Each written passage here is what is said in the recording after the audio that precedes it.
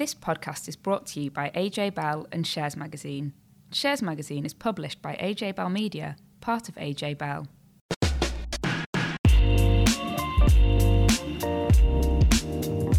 Hi, welcome back to Money and Markets. I'm Dan from Shares, and once again, I'm joined by Tom Selby from AJ Bell. Hello. So, Tom, what is on the agenda for this week's podcast? Thanks very much, Dan. This week, we'll be looking at the increase in the state pension age and what it means for people's retirements. We'll also be looking at Prime Minister Boris Johnson's latest plans to put rocket boosters under the housing market. Feels like there's been quite a few of those in the last few years. And we've got a special interview with former Game Group boss Ian Shepherd on the role data plays in modern companies. But first, Dan, at the risk of sounding like a broken record, it's been a dramatic week in the markets. It's a dramatic week every week in the markets, of course, with headlines primarily focused on US President Donald Trump catching COVID and the White House itself hosting what appears to have been a super spreader event. Obviously, Donald Trump has now removed himself from hospital and he's back in the White House. But what are the markets making of all this? And is there anything that investors can take from events on the other side of the pond at the moment? Yeah, it's total madness, isn't it? So Yes. I mean, if you imagine 10 years' time, you look back on all these events, you'll sort of sit there with utter bewilderment things. So, I mean, the stock market was a bit upset when Trump sort of said he got coronavirus. And I think it was not because they were sort of feeling sorry for him. It's more the case of, does that mean that Joe Biden has a stronger position to be elected as the next president?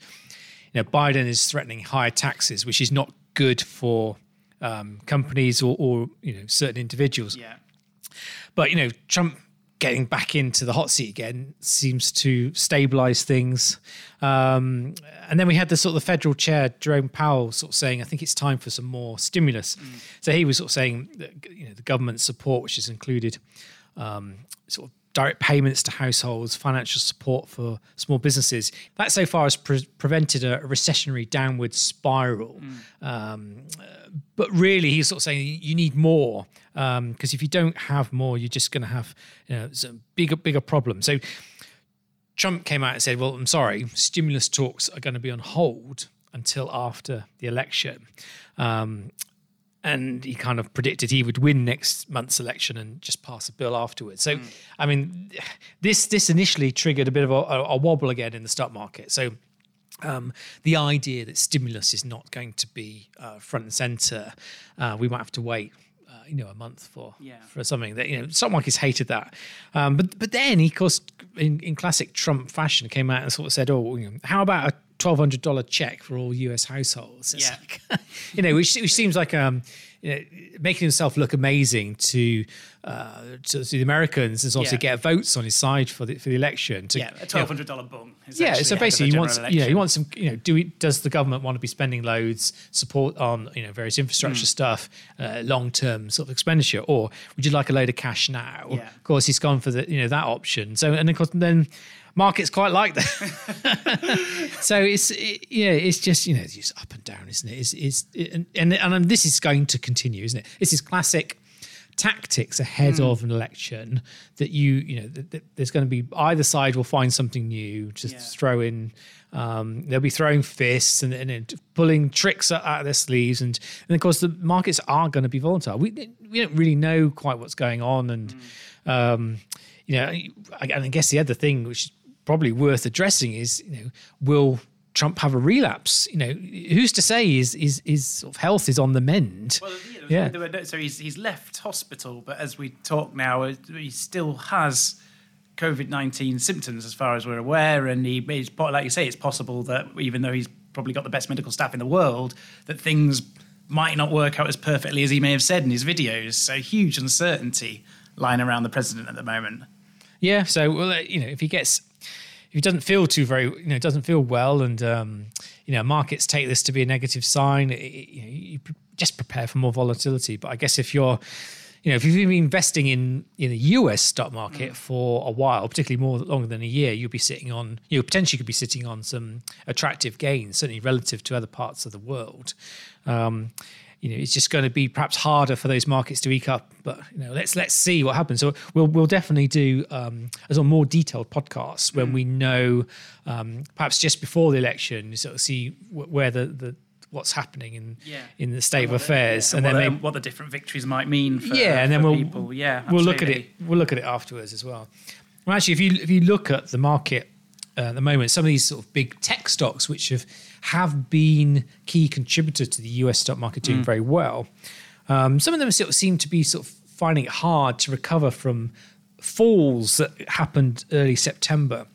And then the other thing that was caught my eye was the banks have been picking up in the last week or so.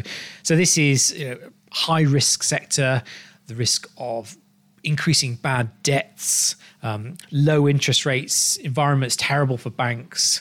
But actually, they're seen as value calls. So if the high growth tech stocks aren't racing ahead and value stuff like banks are seem to be attracting attention again, it just suggests a rotation in the market. But these things always, the big question is, how long does the rotation last? We've seen it loads times before. They quickly go back to the old favourite of high growth again. So one to definitely keep an eye on. But it's certainly, there seems to be some more things bubbling under the surface there, which suggests that value could be coming back into play again. Yeah. So. For those who aren't familiar, is it worth touching on what you mean by value stocks essentially, and rotation? So people have been buying high growth stocks for a while. So we've been in a low interest rate environment. So any company that could display decent positive earnings growth in this period, investors have been happy to pay almost any price to own them, because with earnings growth, hopefully should come share price growth. But value stocks are where they're cheap on various valuation metrics, but it might be because they're not experiencing any growth, or something has to be changed to sort of perhaps fix some problems. So the idea is that they may be trading below what their true worth is really happening, and at some point the markets will re-rate to what a normal valuation would be. So mean reversion is something we've seen historically happening. So if you're a value investor, you buy a cheap stock with the idea, hopefully it will re-rate to something like a fair value, then you sell it. Growth investing, or quality growth is what other people are calling it, is where you don't pay as much attention to valuation. You're chasing this sort of earnings growth. So that's a sort of a very simple way of explaining it to those who don't know. So some of the other stuff that's happened on the markets in the last week is travel stocks have been picking up. So the airlines in particular. So there was an article in The Guardian talking about the potential for changes to the quarantine period for when people traveling from overseas into the UK. So at the moment it's a 14-day quarantine period, but a sort of speculation that they might shift it to be where you have a single test for travellers after a period of isolation that's shorter than this 2-week period, or you could look at a 2-test approach. So when you are coming from overseas, you'd be tested prior to departure in that foreign country, and then several days again after you arrive back in the UK. So all this sort of suggests less strict restrictions for people who are traveling, and therefore that makes the travel sector perhaps not look as bad as it was. I mean, people have been sort of selling airline stocks because they're worried the industry is going through a terrible period and no one wants to travel. And I think if you talk to people on the street, one of the key things is saying like, well, I feel all right about going on a plane. I'm happy to wear a mask. But the problem is when I get back from my holiday, I'm in a type of a job where I can't work from home. I need to go out. So I can't afford to go and take 14 days off work. So that's, if it becomes a lot less, these restrictions, therefore, potentially you could see, theoretically, you could see an increase in demand for travel. But this is just how the stock market is viewing it. I suspect it is a significant thing as well. I've spoken to a few people who've had to quarantine, and it's a serious imposition on your liberties over that period of time. And obviously, it's not from every country. I've just flown to and from Italy, and there were no quarantine measures in place. But you could see that, given there are significant quarantine measures in place from a number of countries that are popular among travellers, both the work point that you make, but also the social point as well, that people might at the moment think it's simply not worth travelling and going on holiday to that country, because you've then got to spend 2 weeks essentially cooped up in your house, particularly if you live in somewhere like London and perhaps you've got a small flat and not much space to roam around. Yeah. So the other thing caught my eye was Cineworld. I'm sure this has been across all the papers, that deciding to temporarily close their US and UK cinemas again. We don't know for how long, but this is off the back of the new James Bond film being postponed. Gutted. Yeah, so obviously, we all want to see it. Yeah. But I think that the film studio is just sort of nervous about there won't be as much demand for it in the cinema as perhaps they could get. And they spent so much money making these films, and they same again on the marketing and stuff. So they don't want to take that risk. So Cineworld shares have plummeted hard, but there's more to it than that. So a key reason why Cineworld shares have fallen so much is it's got so much debt. So it's going to have another period of vastly reduced revenue, because it does still have operations in Eastern Europe as well. So vastly reduced revenue, but it still have these debt repayments to service. So there's now a speculation it's going to need more money. One analyst was suggesting it needs 300 million euros potentially, increased liquidity. So this could come from some more debt, possibly an equity raise, issuing new shares. But at the current price, I'm not sure that they would rush to do that. But since this announcement's come out, we've had yet more films pushed back. And of course, this is the key reason. If you're going to the cinema, the key reason to go there is because you want to see one of these great films out. But so if there's no big name films being shown, it really, on a mass appeal basis, want to rush to go and see it. Yeah. I mean, I had a look to see what was on my local cinema this weekend. You can go and see one of the old Harry Potter films. And in a couple of weeks' time, there's a showing of Nightmare on Elm Street. Oh, really? so it's like, you might, a curiosity's sake, but think, okay, maybe I want to see one of these old films for nostalgia. I was going to say, I think quite a lot of independent cinemas do that as well. Yeah. They have like old classics like Back to the Future or whatever might be on, which will work for an independent cinema. But when you're looking at something that's trying to be across the country and make profits, that's not gonna work quite so well, I guess. Yeah, so June was one of the big films to be coming out this year. That's been pushed back a year, and the new Batman film's been pushed back into 2022 now. And it's like, so you can sense this nervousness. Odeon have come out and said they're probably going to open just at weekends for some of their cinemas. View's not sure. So, I mean, the big question is, Cineworld, does it need more money? Where's it going to come from? How long will its cinemas stay shut for? And it was so aggressive with its growth. It bought this big business in the US called Regal. Then it tried to do another deal. It was sort of just completely bloated with debt, and now it's paying the price. So it's a lesson to investors to always look at the amount of debt that a company has. Yeah.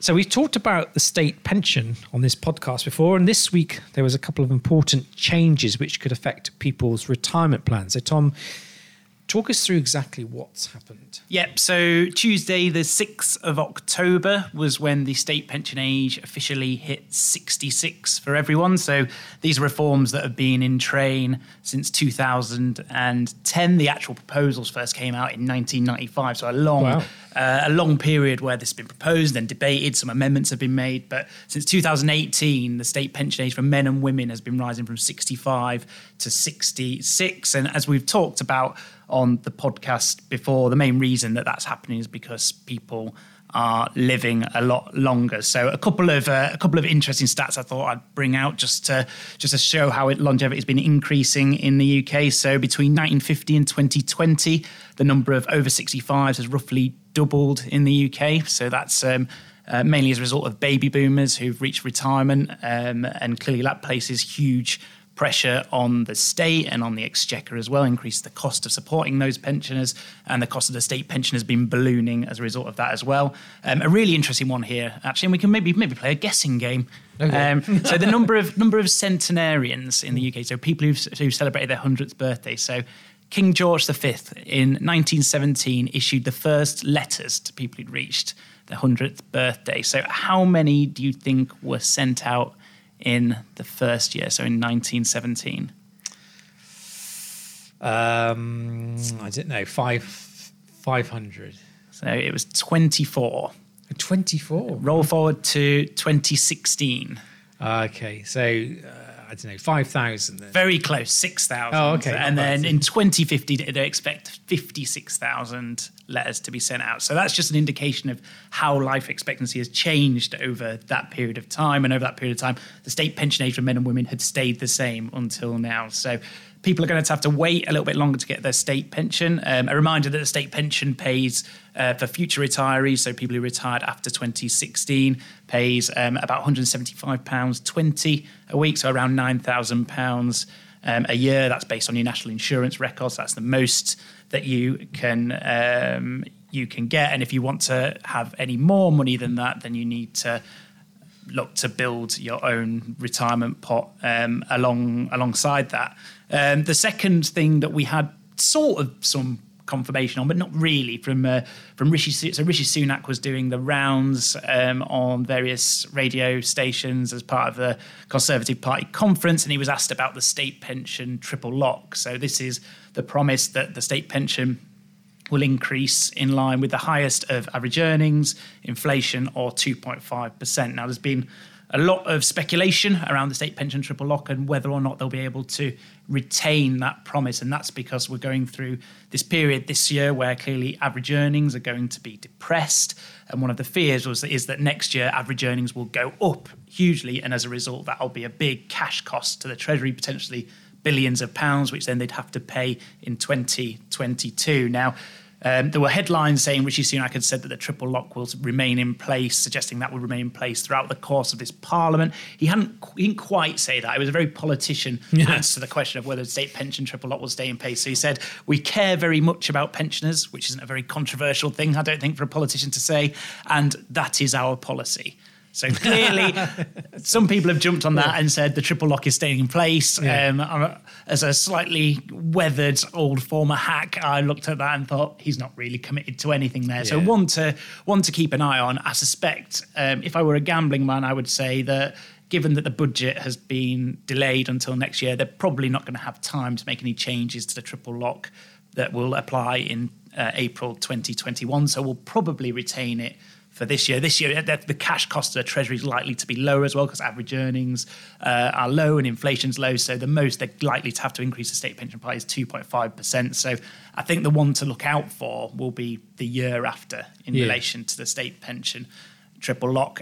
But as always, whenever I talk about the state pension, I think the broad message for people to take away is that the state is only pulling back from providing for people's retirement. So state pension age has reached 66. It's due to increase to 67 by 2028. It's due to increase to 68 by 2039.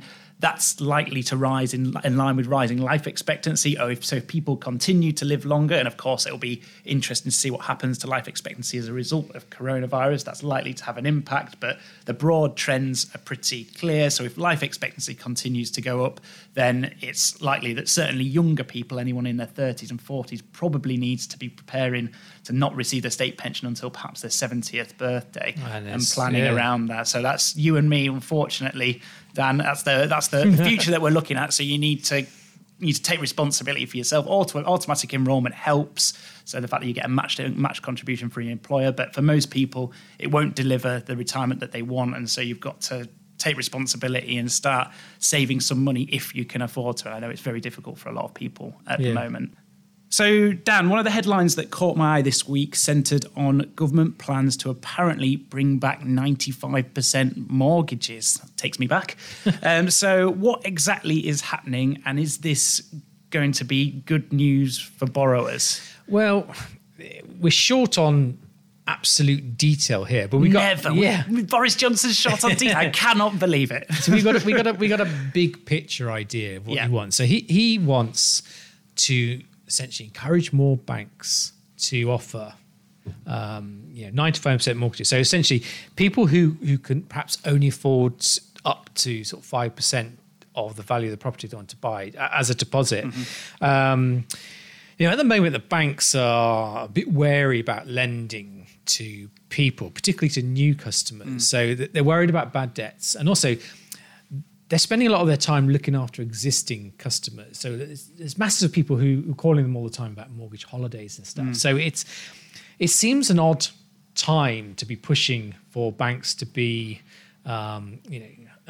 relaxed with their lending. But I think so this is where it's got a bit of a twist. The implications, according to reports, is that the government could offer some sort of guarantee for buyers. I was going to say, how are they going to do this then? Because they're saying they want 95% mortgages. Clearly, post-financial crisis, the push has been in the other direction. So banks have been encouraged by regulators and others to be a lot more careful in their lending. So this is Boris Johnson saying something, I guess, is one thing. But how is he said how he's going to get banks to do this, or is it kind of all speculation at this stage? Well, I mean, we know that so he wants to shift the risk from the banks and the borrowers to the taxpayer, which seems a bit strange. But we don't know how he's going to do it, really, apart from potential this sort of rumor of some sort of guarantee. So, I would love to know what the banks are saying of this. I had a quick look. There was an article in the FT which quotes a chap who sort of runs the part of the section of the banking trade body, UK Finance. There was a sort of stock answer saying the industry was looking forward to working with the government on its proposals, but he was cautioning that firms have a duty to lend responsibly and to consider the affordability of the mortgage in the long term. And I think that's the key here. So, I mean, Tom and I were talking earlier today about how he had an amazing day yesterday when he's trying to. You were applying for a mortgage and you said it was a very quick, pleasant call with the lender.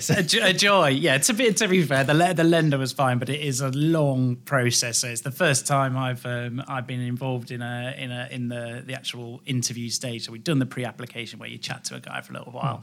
And then you get we had the email through with confirming our appointment. So we've got a place that we want to buy.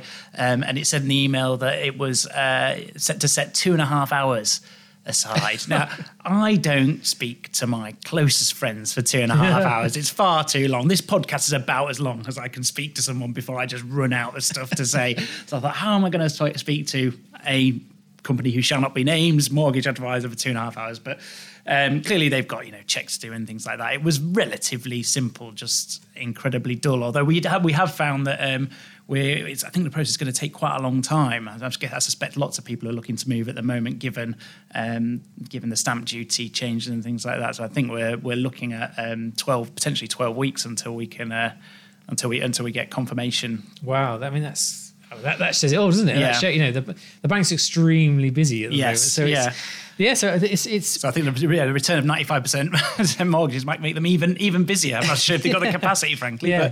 But. So perhaps unsurprisingly, as this news came out originally through an article in the Telegraph, and then it was sort of mentioned at the Conservative Party talk that we had this week. So the shares in the house builders got all excited about this. Investors were bidding them up, so good 5% gains in some of these stocks. So this sector's already got a tailwind thanks to stamp duty, temporary relief. It runs to next March. So that's created a real activity in the property market. I don't know about where you live, Tom, but I just have to walk around where I live, and there's masses of it's sold signs. Originally I thought, okay, loads of people perhaps after lockdown trying their luck to sell stuff, but things are selling. Things are really shifting. So I can imagine that these house builders, first-time buyers, perhaps these people who perhaps can only get 5% deposit, are a key customer base. So you can understand why investors have been sort of looking to this sector for opportunities. But I'm sure there'll be some sting in the tail of the detail. But let's see what they say. But it was quite a surprise to me, as someone who follows the market, that we would take this twist at the moment. But the government is seemingly obsessed with housing, getting people on the property ladder. I guess, like a nation, we love to talk about property. And building generally. And obviously, Boris Johnson's a big fan of building things, full stop. I'm not sure how far away we are from hearing about the bridge from Scotland to Northern Ireland again. We must be only a few weeks, surely. So companies regularly talk about the power of data, but are they able to use it to drive profits? Dan caught up with Ian Shepherd, who's an expert on this topic. Ian used to be the boss of Gain Group and chief operating officer at Odeon, so he knows a thing or two about running consumer-facing business in highly competitive markets. The two of them talk about the struggles that companies have with data and also the ones which really get it right. You'll hear some stories about Ocado and pets at home in the discussion, so sit back and enjoy the interview. So, Ian, it's an absolute pleasure to have you on the podcasts. Lots of companies are talking about embracing data, but I wonder whether they really know how to use it. So you explore this sort of concept in your new book, which is called The Average is Always Wrong, looking at how data analytics can fuel profits for companies. So before we sort of talk about which companies might be good or bad at using data, I think it's probably worth explaining to listeners what you mean by the phrase, the average is always wrong.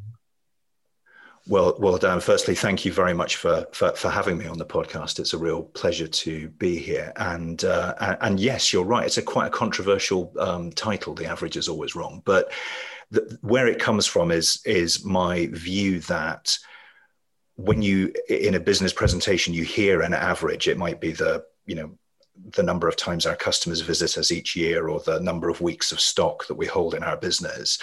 It's almost always either the wrong answer to your question or the answer to the wrong question, because of just how much it hides. The value of data is in the detail.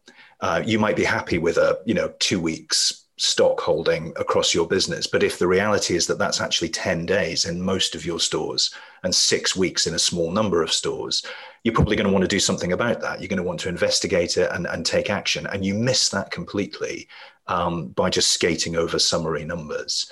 So my thesis is that real data analysis is not about averages. It's about how individual data points vary from the average. It's the world of scatter charts and statistical significance. And increasingly, it's the world of machine learning and AI. Many of the data analytics techniques that get really sophisticated sounding technical names are actually just ways of understanding the real patterns and complexity in large data sets. Okay, so why do you think companies fail to properly use data? I wondered if it was just down to a lack of expertise, not knowing what to do with all this information. Well, that's a great question. And I think a whole mix of issues come into play. For many, I spend a lot of my time in the retail and hospitality sectors. And for many businesses in those sectors, they simply don't easily have access to the data that they need. So if you take the retail sector, for example, if I run a pure play e-commerce retailer, you have to tell me who you are in order to buy something from me. I'm going to need an email address and quite probably an actual address in order to deliver the product. So I end up with a terrific kind of granular data set about which customers have bought which things from me. But by comparison, the traditional brick and mortar retailer has many transactions that are for cash. They're essentially anonymous. And so it's harder for them to build that granular understanding of their customers without doing something very active to change the situation. And that's the business case for launching a loyalty card, for example, in order to connect your customers to the products that they buy from you. So in some cases, it's about availability. But yes, I think another reason that companies fail to maximize the value from the data that they have is expertise and more generally, actually, culture. So I've seen, and I talk in the book a little bit about companies that feel like they've done all the right things to become data centric. They've launched the loyalty scheme. They've hired some data scientists. They've implemented some desktop technologies that are about data analytics and understanding. And yet they still feel like they're not really getting any return on all of that investment. And the underlying reason for that often ends up being that the senior team in the business are just frankly not that comfortable with all of the data analytics talk. And so they tend to keep it as almost what I'd characterize as an interesting hobby. It's a fascinating discussion at the management table, an occasional presentation from somebody with lots of charts and numbers in it, but it doesn't really change anything in what the management team will often think of as the real business, the kind of the core business, the thing we actually do every day. And that's why in setting out to write The Average is Always Wrong, a book about data in business, I've ended up, there's probably as much in the book about culture and attitudes and sort of cultural transformation as there is about data analytics itself, because that is very often the challenge that I think businesses face into. So, I mean, I know that when just pre-pandemic, I went into Halfords and they started asking for my email address. So I guess it's one way that a company can try and match an in-store purchase to try and work out who I am as a customer. But I don't see any evidence that they're using this information to send me on very tailored sort of communications or marketing offers. I seem to be just in a generic customer segment. So is this a problem that companies are having? They're not really drilling down and doing personalized communication. It's just still too broad. Well, I think you've it's a really interesting experience that you've had there, and I think the fact you use the word segment, I think is a very interesting one, and it's something that I feel quite strongly about, and I've wrote quite a lot about in the book. So, I mean, in terms of the end-to-end process, you've put your finger, I think, on the steps that a retailer needs to take. So you have to obviously be able to, particularly for customer analytics, you have to be able to connect the customers that you have with the purchases that they make. And so you're right that asking for an email address at the till is a very good and actually very cost-effective alternative to using some more expensive or more technologically advanced kind of loyalty card solution to achieve the same thing.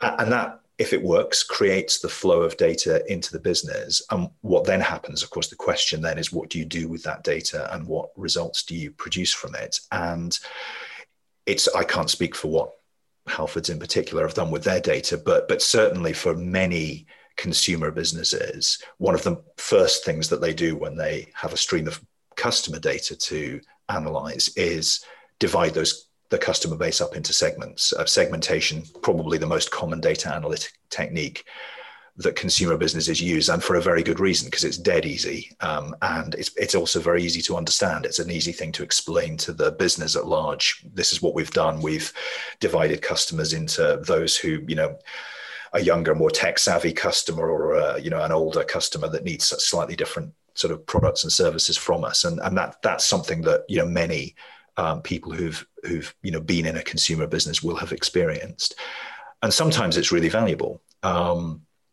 Particularly, I think, if it moves the business from treating every customer as if they were the same to at least understanding that there are different need states out there. But it's also increasingly, I think, a little bit dated. Segmentation, so dividing customers into groups that look a bit like each other, really dates from when customer communications could only really be done that way. So I'm old, so I grew up in the days of direct mail. Splitting a mail shot into 5 or 6 segments was doable, but it was only just about doable. So actually, it was a natural thing to divide the customer base in the same way. These days, however, sending emails and other customer communications, or indeed customizing a web experience, can be done in a much more sophisticated way, treating effectively every customer differently. And people use the phrase segments of one to capture this idea of going to customers with messages which are very bespoke and very tailored to them. And that's a natural thing to do when you have data in today's kind of, in the world of technology that we have today. And, it really represents kind of best practice, I suppose. And so if you do come across a business that has instead simply divided the customer base into a small number of segments, there's a danger that can begin to feel a little bit old-fashioned and suboptimal. Yeah. These days, do you reckon is it easy to predict what a customer will buy? I guess lots of people might assume that we've got sophisticated AI systems, and the touch of a button, we know just by simple use of technology what someone might do next, or is it impossible to say that?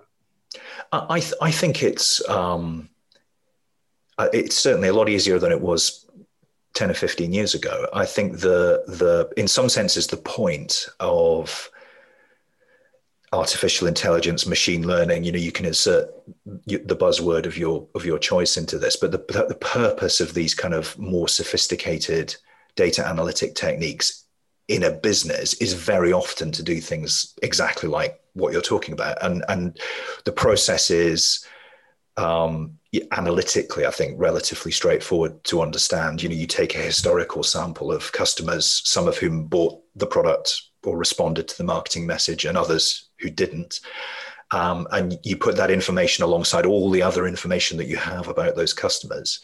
And what you're attempting to do is build the predictive model that uses the other information to correctly sort the customers into those who bought and those who didn't. And once you've built that model, you then apply it to new customers or in a new situation to try and tell you what's going to happen. And those are exactly the kind of exercises that the data-centric business uses all the time. I use the phrase in the book, data-centric business, to try and capture the idea of a business that's really got it, that's really kind of making the best use of data and analytics. And those businesses will do that not just to predict sales, but to forecast call volumes into call centers, to predict engineer call outs, to optimize warehousing and logistics, to do all sorts of things. And so at some level, yes, there are techniques and technologies that you can now relatively straightforwardly apply. None of these are easy, but relatively straightforwardly apply to the data sets in your business. But I think what's important for people running businesses to kind of continually reflect on, though, is to understand that none of those models is infallible. I described the model the way I did deliberately to make clear that what it's essentially doing is looking for patterns in historical data. And if the world changes in some way, new products come out, your competitors change their strategy, regulations change, there's some structural change in consumer behavior, then those models can fall apart very easily. So what I'm trying to do when I talk to businesses and in writing the book about data is to make business leaders sort of more informed users and buyers of those kinds of analytical techniques, but also make sure that we understand their limitations and that we don't make the mistake of thinking there's some kind of perfect black box. There's still room for instinct and judgment and experience in business as well as data analytics. Yeah, I mean, can you give me some examples of companies that get it when it comes to using data?